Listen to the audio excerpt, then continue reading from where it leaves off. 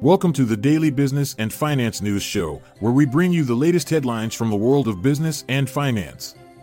Today's episode features a post-Fed rally that boosted Nasdaq, Dow by 1%, while S&P notched its longest win streak since November 2021. We'll also be discussing Tesla's new Supercharger-for-All business, SoFi Technologies' downgrade after a 100% plus rally, Target and Trinity Capital's dividend raises, Nikola stock surging on heavy volume, C3.ai stock rising with higher trading volume, Intel's potential deal worth $10.8 billion in subsidies for German chip plant, and GameStop's Ryan Cohen blasting management that only rest invest. Stay tuned after the short ad break to learn more about these stories. U.S. stocks closed higher on Thursday, with the Nasdaq up 1.15%, the Dow up 1.27%, and the S&P 500 up 1.22%.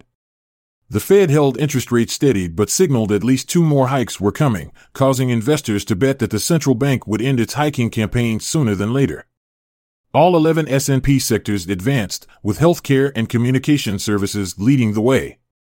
Treasury yields were lower, and the dollar index was down by 0.8% to 102.12.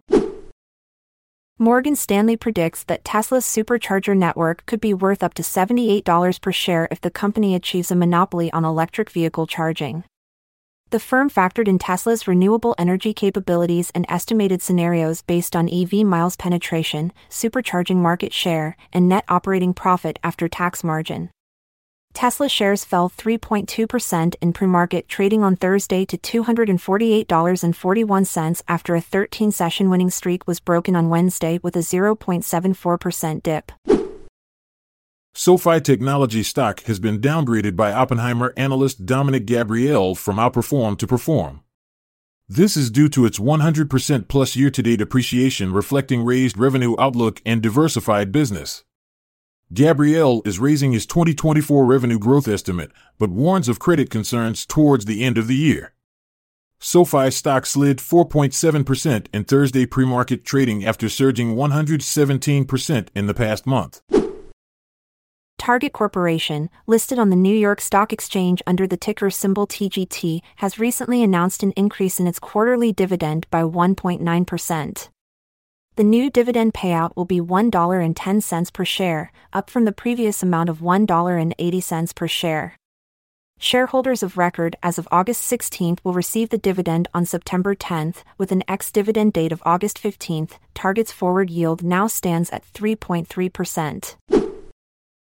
Trinity Capital has announced a 2.1% increase in its quarterly dividend to 48 cents per share, along with a supplemental cash dividend of 50 cents per share. The forward yield is 14.59%. Shareholders of record on June 30th will receive the payment on July 14th, with an ex-dividend date of June 29th.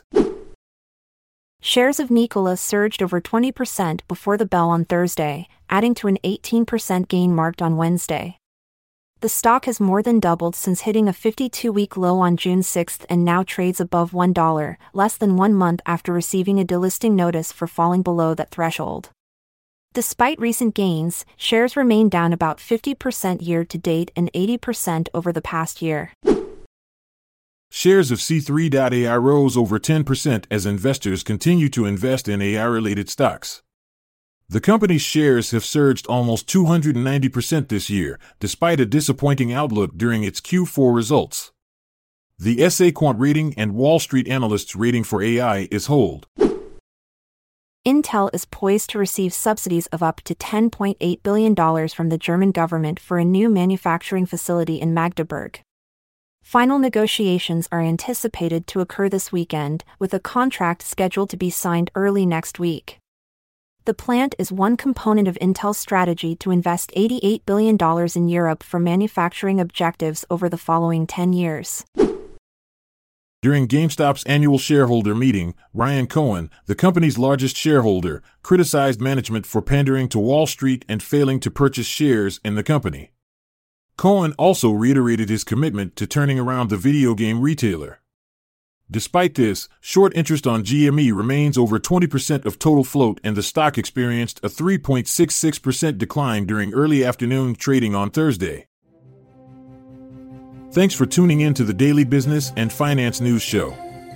Stay informed and stay ahead of the game. Until next time, keep hustling. I'm Montgomery Jones. And I'm Amalia Dupre. Goodbye for now, until we meet again tomorrow. This episode is produced by Classic Studios.